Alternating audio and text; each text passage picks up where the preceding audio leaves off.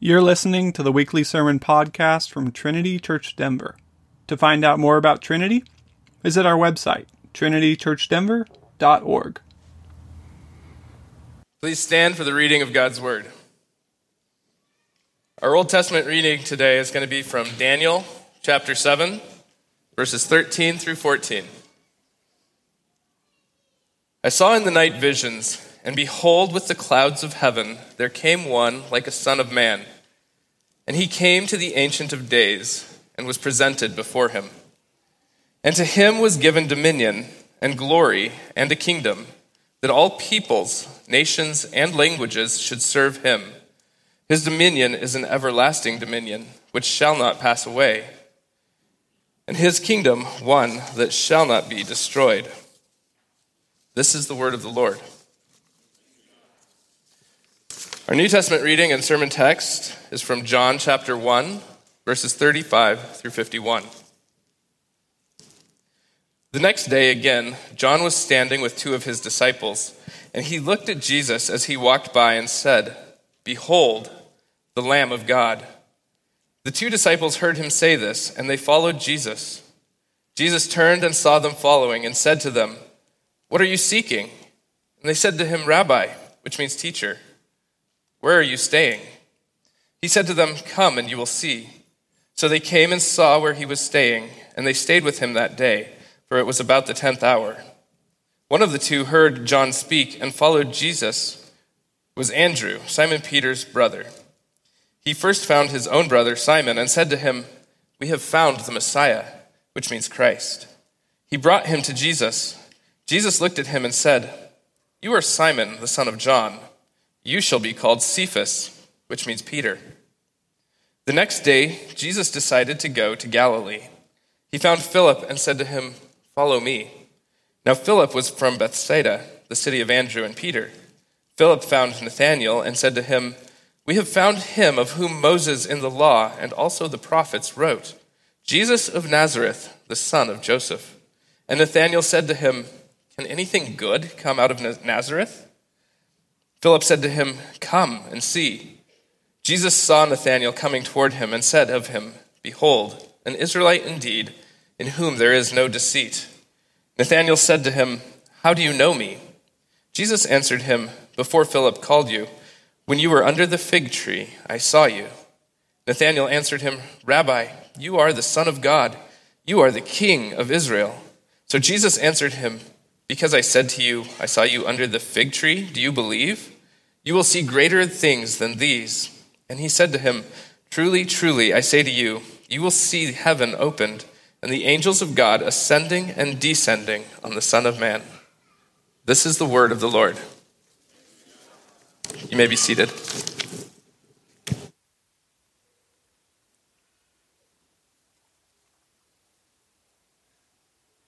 Good morning. Good to be with you guys. Made the big trip down from Boulder, so thanks for having me, and I'm honored to fill in for my friend Brian Brown. I think I've known Brian now for 13 years, and so I love coming down and seeing what he has going on and what's going on with Trinity. It's a huge blessing to, believe it or not, we do leave Boulder every once in a while, those who live there, and so I broke out of the Boulder bubble and came down to Denver, and I'm glad to be here with you. I believe that you guys are currently studying through the book of what? Samuel? First Samuel? Yeah, and so we're not doing that today, obviously, from the text reading. We're going to take a little break this week while you're with me, and we will be in John chapter 1. So if you had your Bible open before, you can just stay there. Now, one of my favorite books, fiction books of all time, would be The Voyage of the Dawn Treader by C.S. Lewis. If you're not familiar with those books, it's actually one of the books in a series. The Chronicles of Narnia series became really popular recently because they were made into movies as well. They actually did an okay job. I don't know about you, but when my favorite books get turned into movies, I usually get really nervous. It wasn't great, but it wasn't terrible. So I'll take it. But that book has been one of my favorite books of all times. And believe it or not, if you're familiar with the book, one of my favorite characters in the book is probably not who you would guess. One of my favorite characters in the book is Eustace. Now, Eustace is kind of a brat. He's a little boy and that's who he is. He's a total brat in the book, and he is the cousin of the main characters, the kids who had previously gone into Narnia. And where you kind of find yourself in the book, The Voyage of the Dawn Treader, is that the cousins are all living together at a time. They're living at Eustace's house, and they have to deal with this bratty little cousin, I'm sorry. And so they're all together, and Eustace loves to make fun of them about imagining being back in Narnia again and how it's not true, until all of a sudden he finds himself in the land of Narnia with the cousins as well, after a painting comes to life and it floods a room, and they get swept out to sea, and the Dawn Treader of the ship picks them up. I don't want to give away the whole book, but I need to at least make sure we're on the same page here, right? And so they find themselves together there. And you'd think after that experience, this character would come around and would be a little bit more believing, a little bit more kind towards his cousins, and he's not. He doubles down. He becomes brattier, and eventually they find themselves in an area where there's a bunch of gold on this whole journey that they're on, and they're not supposed to take any of the gold. And Eustace does what a brat would do. He takes some of the gold, and basically the punishment for this is ultimately showing off his selfishness and his greed, is that he is turned into a dragon, which to me actually sounds kind of cool, but he does not find it cool. It's actually painful for him. And so Eustace is turned into this dragon, and through this journey of being this dragon, he starts to kind of come around to the people on the boat and to his cousins. And you start seeing a change in him, and there's an issue though. Even though he keeps trying to change and do better and do good things, he doesn't change back into a boy. And then you get Eustace, the dragon now, meeting Aslan, who's the Christ figure in the story. And this is what Eustace says when he's describing when he sees Aslan for the first time. He says, "I was terribly afraid." And then Aslan tells Eustace to follow him and to undress. And though Eustace is able to kind of shed his outer skin a few times, he fails repeatedly as he tries to shed the scales away on his own. He can't quite get a noticeable difference to be made. Aslan then says, "You will have to let me undress you." Eustace then recalls, "The very first tear he made was so deep that I thought it had gone right into my heart. And when he began pulling the skin off, it hurt worse than anything I've ever felt. The only thing that made me able to bear it was just the pleasure of feeling the stuff peel off." And then after removing the skin, Aslan then tosses Eustace into a pool of water. And while he's in that pool, he realizes that he's become a boy again, that he has shed the scales of the dragon.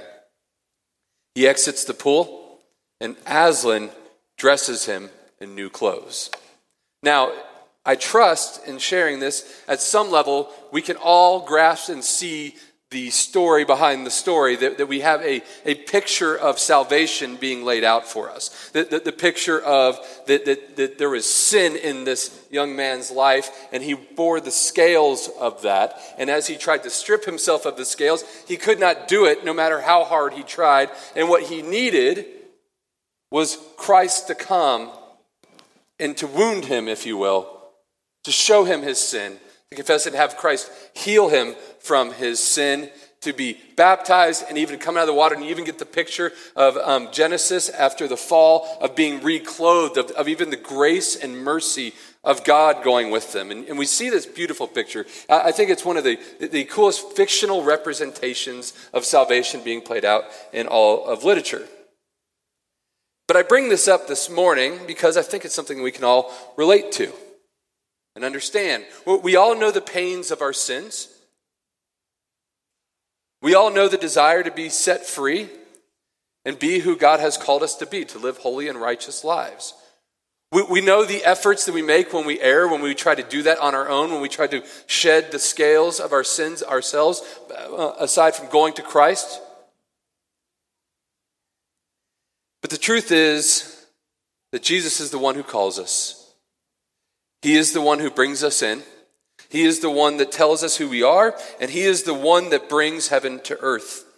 And our text here in John chapter 1 this morning is a text where Jesus brings 4 men close to himself. He takes off their scales, he shows them who they are, and most importantly, he shows them who he is. And as we go through this text, you have a real opportunity here this morning.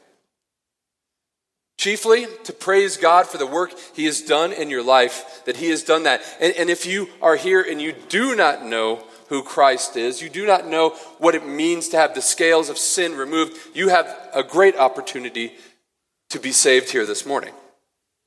Like Eustace.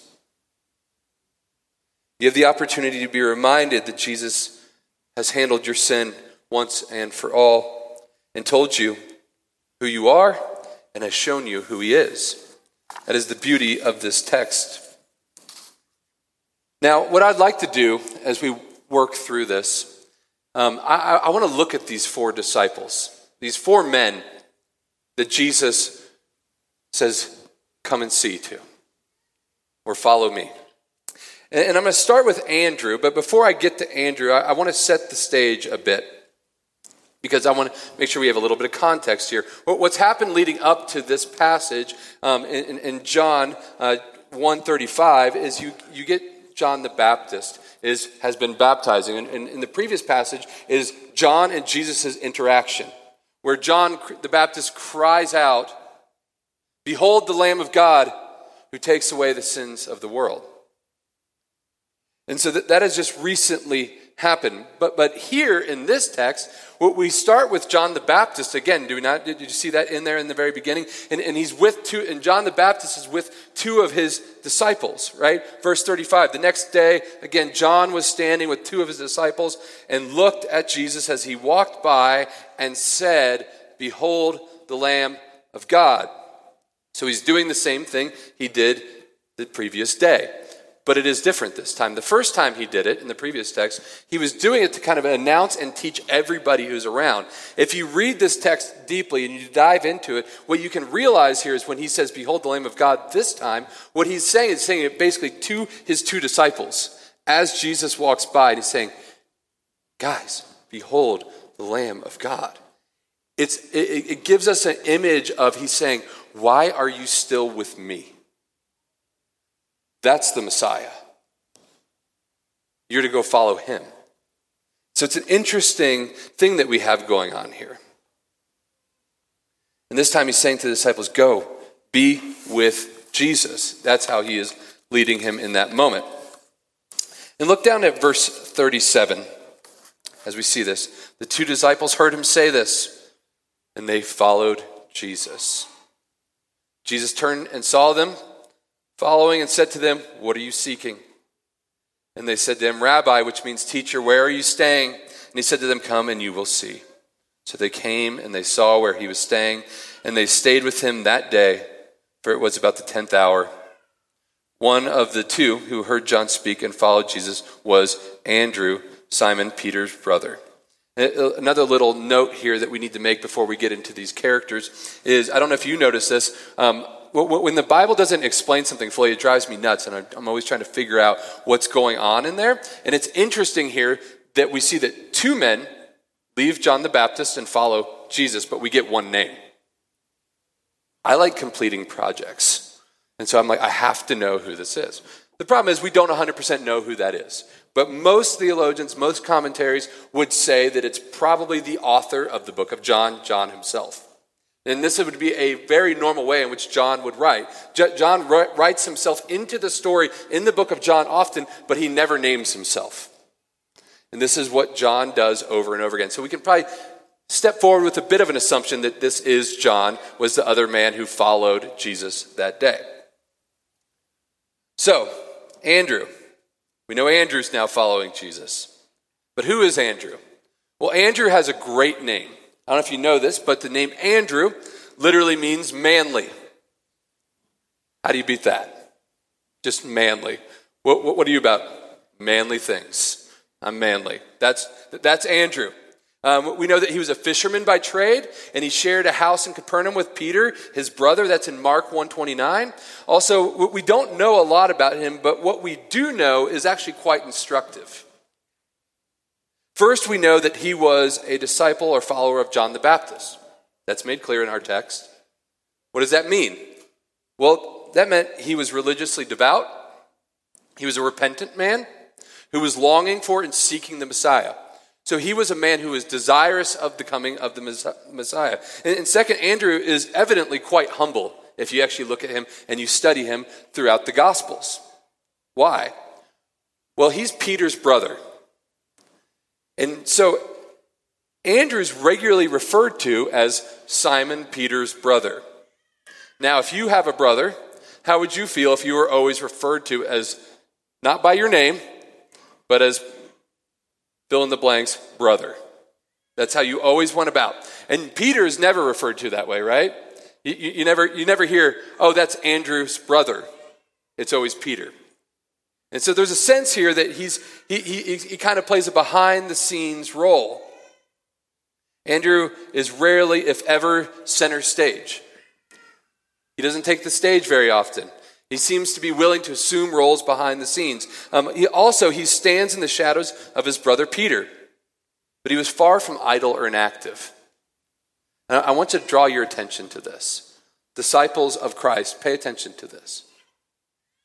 The role that he was willing to play is vital. In fact, it was Andrew who brought Peter into the spotlight. It was Andrew who brought Peter to Jesus.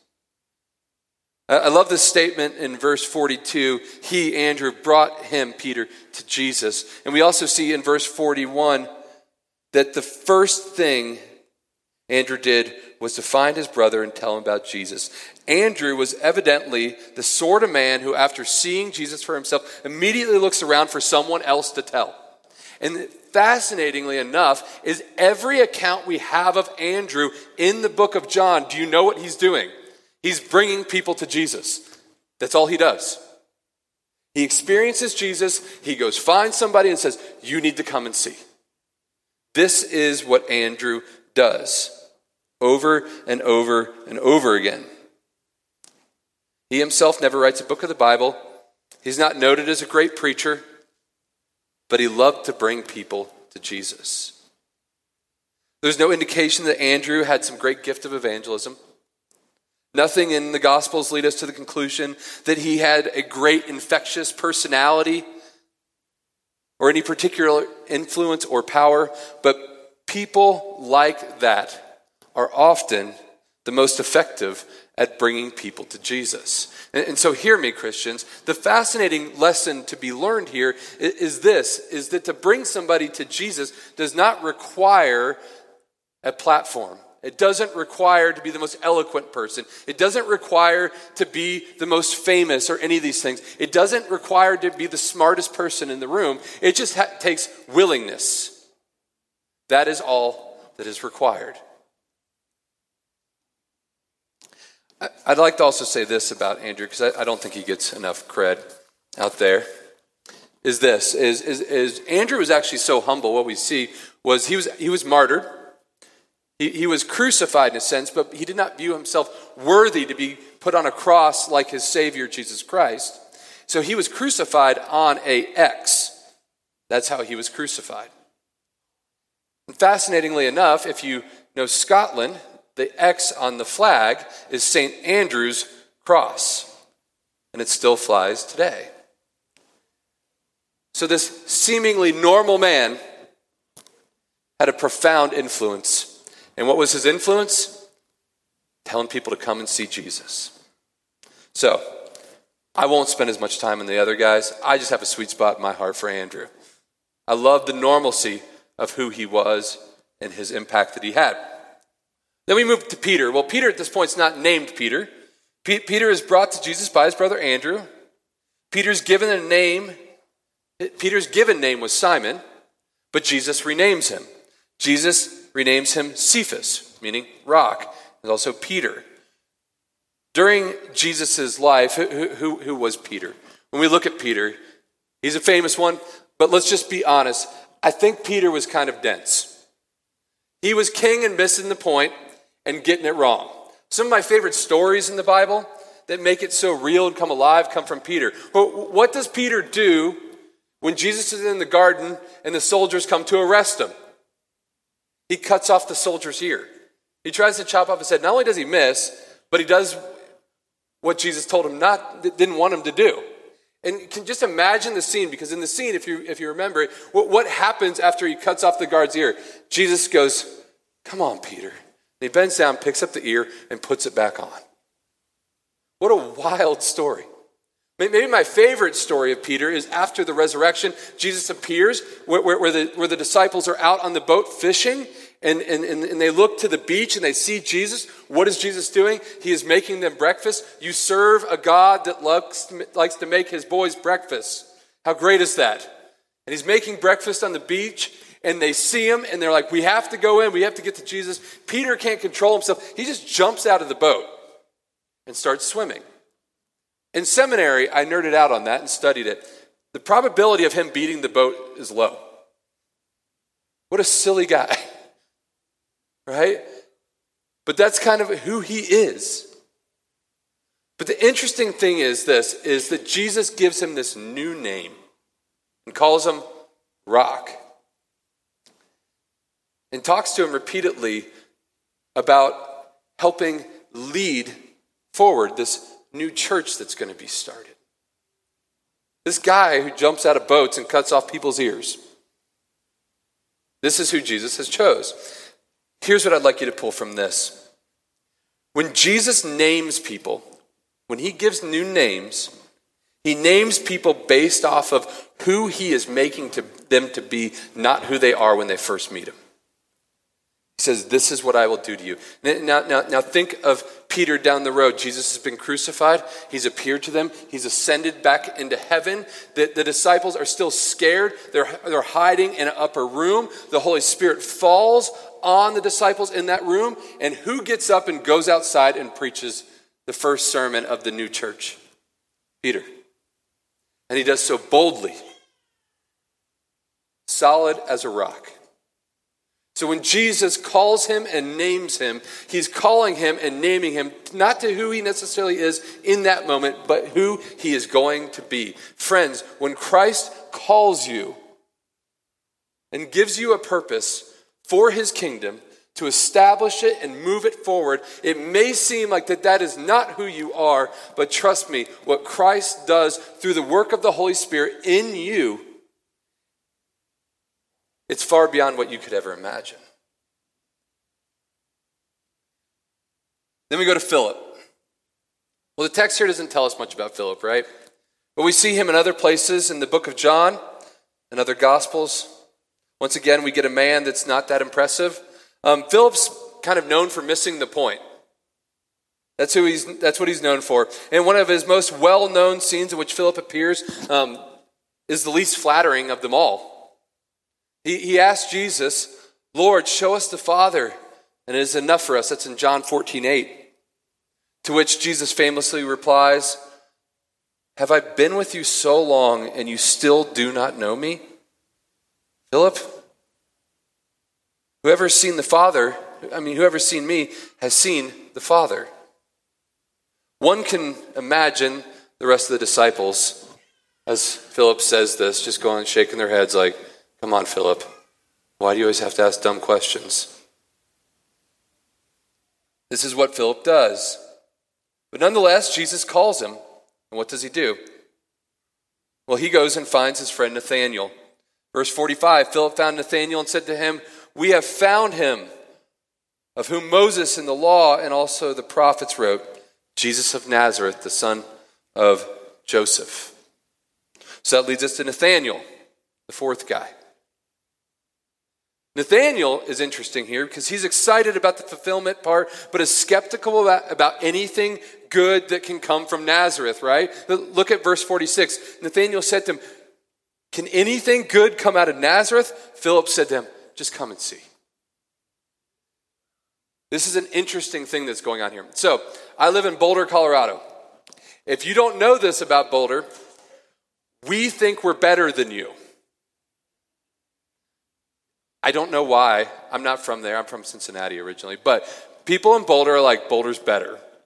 That's just kind of the thing. It's the Boulder Bubble. It's all these things, the People's Republic of Boulder, all of those goofy things, right? And so when you're in Boulder, if you're not familiar with the area, if I think of the most intense place I could think of that would be the most opposite that's close by of Boulder, there's a town just east of I-25, directly east of Boulder, called Dacono. Dacono is known for having awesome paintball course and some highly unregulated go-kart place thing that I like to go to with my son, where there's no governors and you can wreck your carts and they don't even care. It is not like Boulder and Dacono, right? And so I give you this picture to let you know what Nazareth would have been like. Everybody would have been like, the Messiah can't come from Dacono. That's what he's saying here, okay? To give you kind of an understanding. I have no problem with Dacono. My family's all from Kentucky. So if you got friends there, don't be like, Patrick from the Well hates Dacono. That's not true. At heart, I'm a hillbilly. So love the culture in Dacono. Okay? It's a refresher to get out of Boulder and go to Dacono. But illustrating the point, he's like, can anything good come out of Nazareth? I think this is an important thing for us to focus on, because I think in the culture and the world in which we find ourselves living, we are told that good things must be flashy. They must come from well-known, popular things. You must be an expert on something, whatever that means anymore, to have an opinion on something or to know anything good. Today's the Super Bowl. What a mess. We're told, like, these are the important things. These are the important people. Like the halftime shows and the commercials. Like being famous means this and this and this. I think we can lose it. We learn a valuable lesson, but the kingdom of God swims in all waters here. And it comes from a place like Nazareth. But Jesus convinces him, though, because he's skeptical, by saying, I saw you under the fig tree. Nathanael's confession in verse 49, right? Nathanael answered him, Rabbi, you are the Son of God. You are the King of Israel. Notice another interesting thing that Jesus does here. What does he say about Nathanael as he walks up to Jesus? Jesus saw Nathanael coming toward him, and he said to him, Behold, an Israelite indeed, in whom there is no deceit. In a similar way, when Jesus renames Simon to Peter, he sees Nathanael and tells him he is the Israelite in whom there is no deceit. He's telling him what will become true of him. He's telling him about what he's going to do in him. Again, this is what Jesus does. Those that come to him, he tells them whom he is making them to be. Jesus brings up things about Peter and Nathanael, not who they are in the moment, but what he is doing in them. But notice something happens before all these men are told what they will become, or what the mission is, or what they're there to do, or what any of this is going to look like. What happens? A confession is made. It starts with John the Baptist, the Lamb of God who takes away the sins of the world. Andrew, the Christ, the Messiah, the anointed King. Nathanael, King of Israel and Son of God. They make confessions of faith. They are saying who Jesus is, and Jesus is saying who they will become. This is how it works. Seeing who Jesus is the first step to be transformed into something new. So my question for you this morning is this. Do you know who Jesus is? Can you declare that he is the Lamb of God, the Christ, the Messiah, the anointed King, the Son of God? Can you make that confession? Can you say it with your mouth? Not some goofy version of it where it's just, preach Christ at all times, and if necessary, use words. That's stupid. Don't do that. Use words. God gave you a mouth. Confess out loud that he is Lord. Can you do that? If you want to strip the scale, if you want the scales to be stripped off, to fall off, if you want the weight of your sin to come off, and you want to be transformed into who you were made to be, you must first be able to make a confession of faith in who Christ is.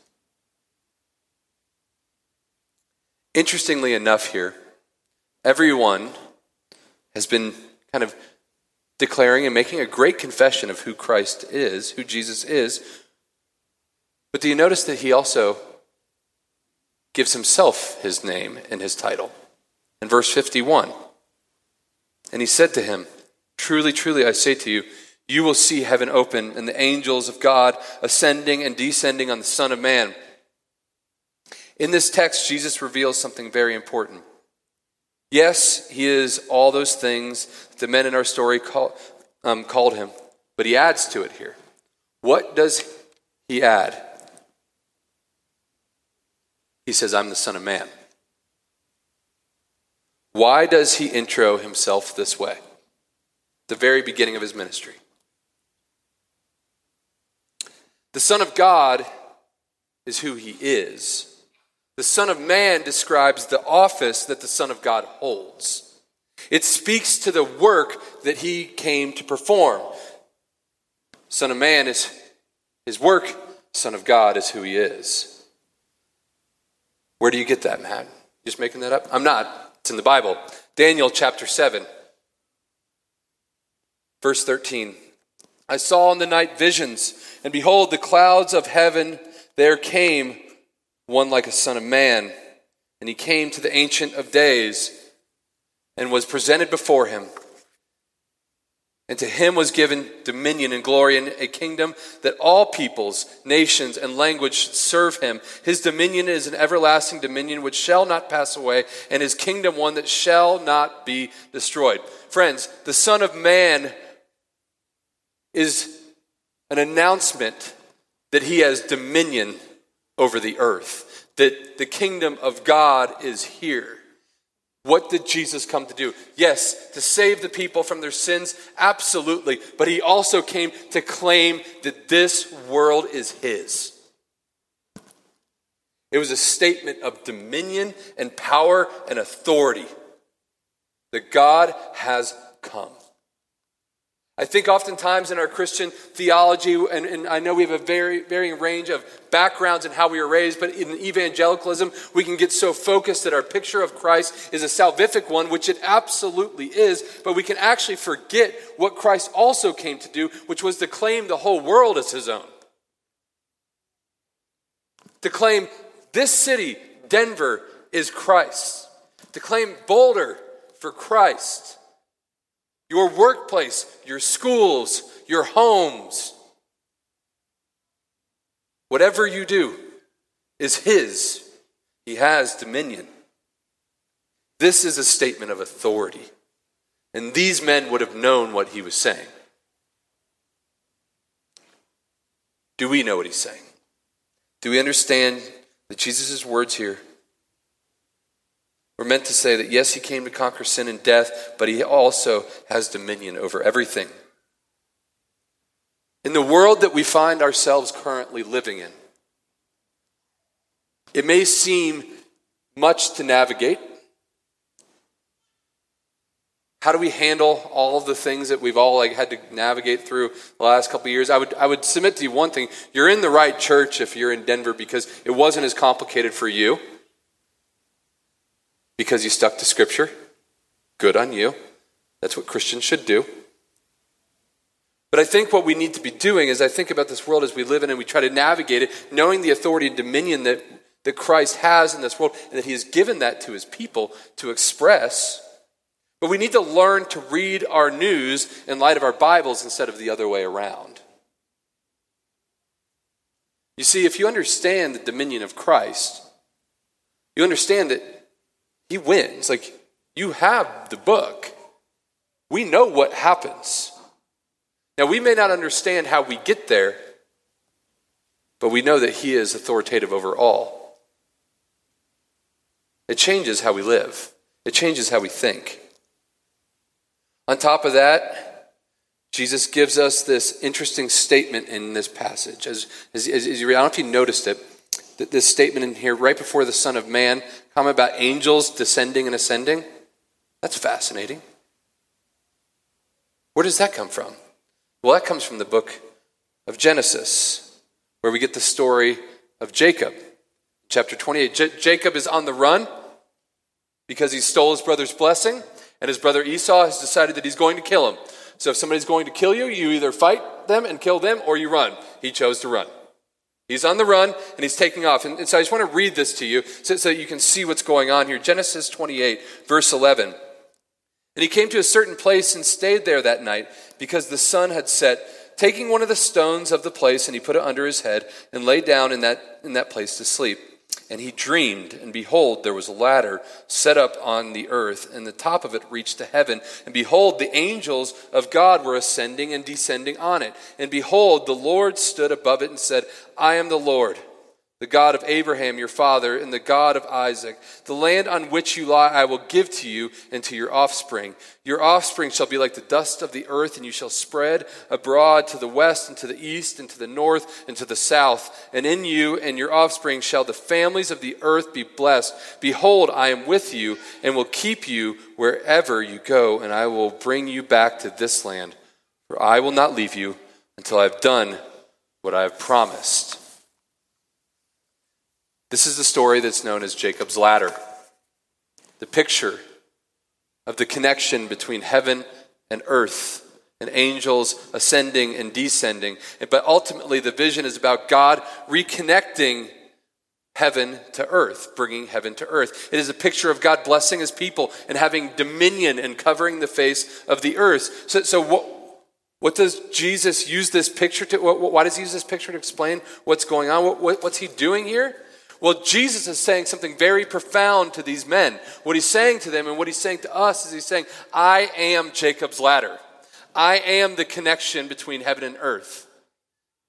I am the one that brings the kingdom of God from heaven to earth. It's not speaking of a particular moment necessarily. He's speaking in general as to what he is there to do. Interestingly enough, if you go back to Genesis in chapter 28, if you go back just a little bit further back, what do you have? You have the story of the Tower of Babel, of men trying to make their own connection to heaven, trying to create their own way to get to heaven, to try to do that. And what did God do? He said, no, that will never work. He broke it down and scattered the people.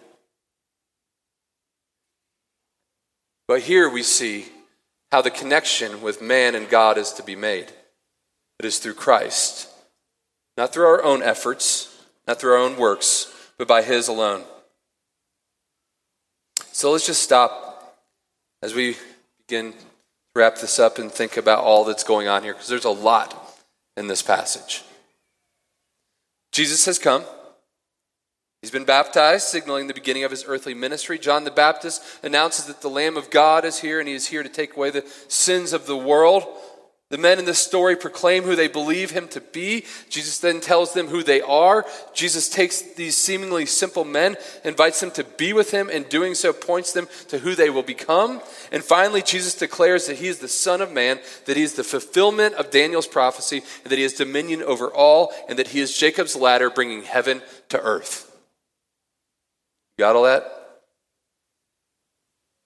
To put it simply, King Jesus has come.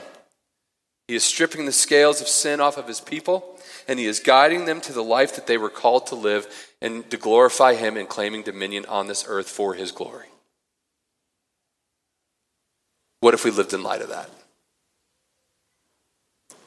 That the King is on his throne, that the connection with God is in front of us, that if we confess who he is, he gives us a new name and points us to what is most true. To live in light of this is to take this reality into everything in life, including the mundane. To know that when we go to work, go to school, make a dinner, start a business, change a diaper, that in all of that, even the most mundane, that Christ is King of that. All that we do, everything, is in service of the King, making his kingdom a deeper reality in this world. He has shed the scales of death from our souls. He is guiding us, he is naming us, and he is redeeming all things to himself. The only right response to that truth is to worship the King. Let's pray.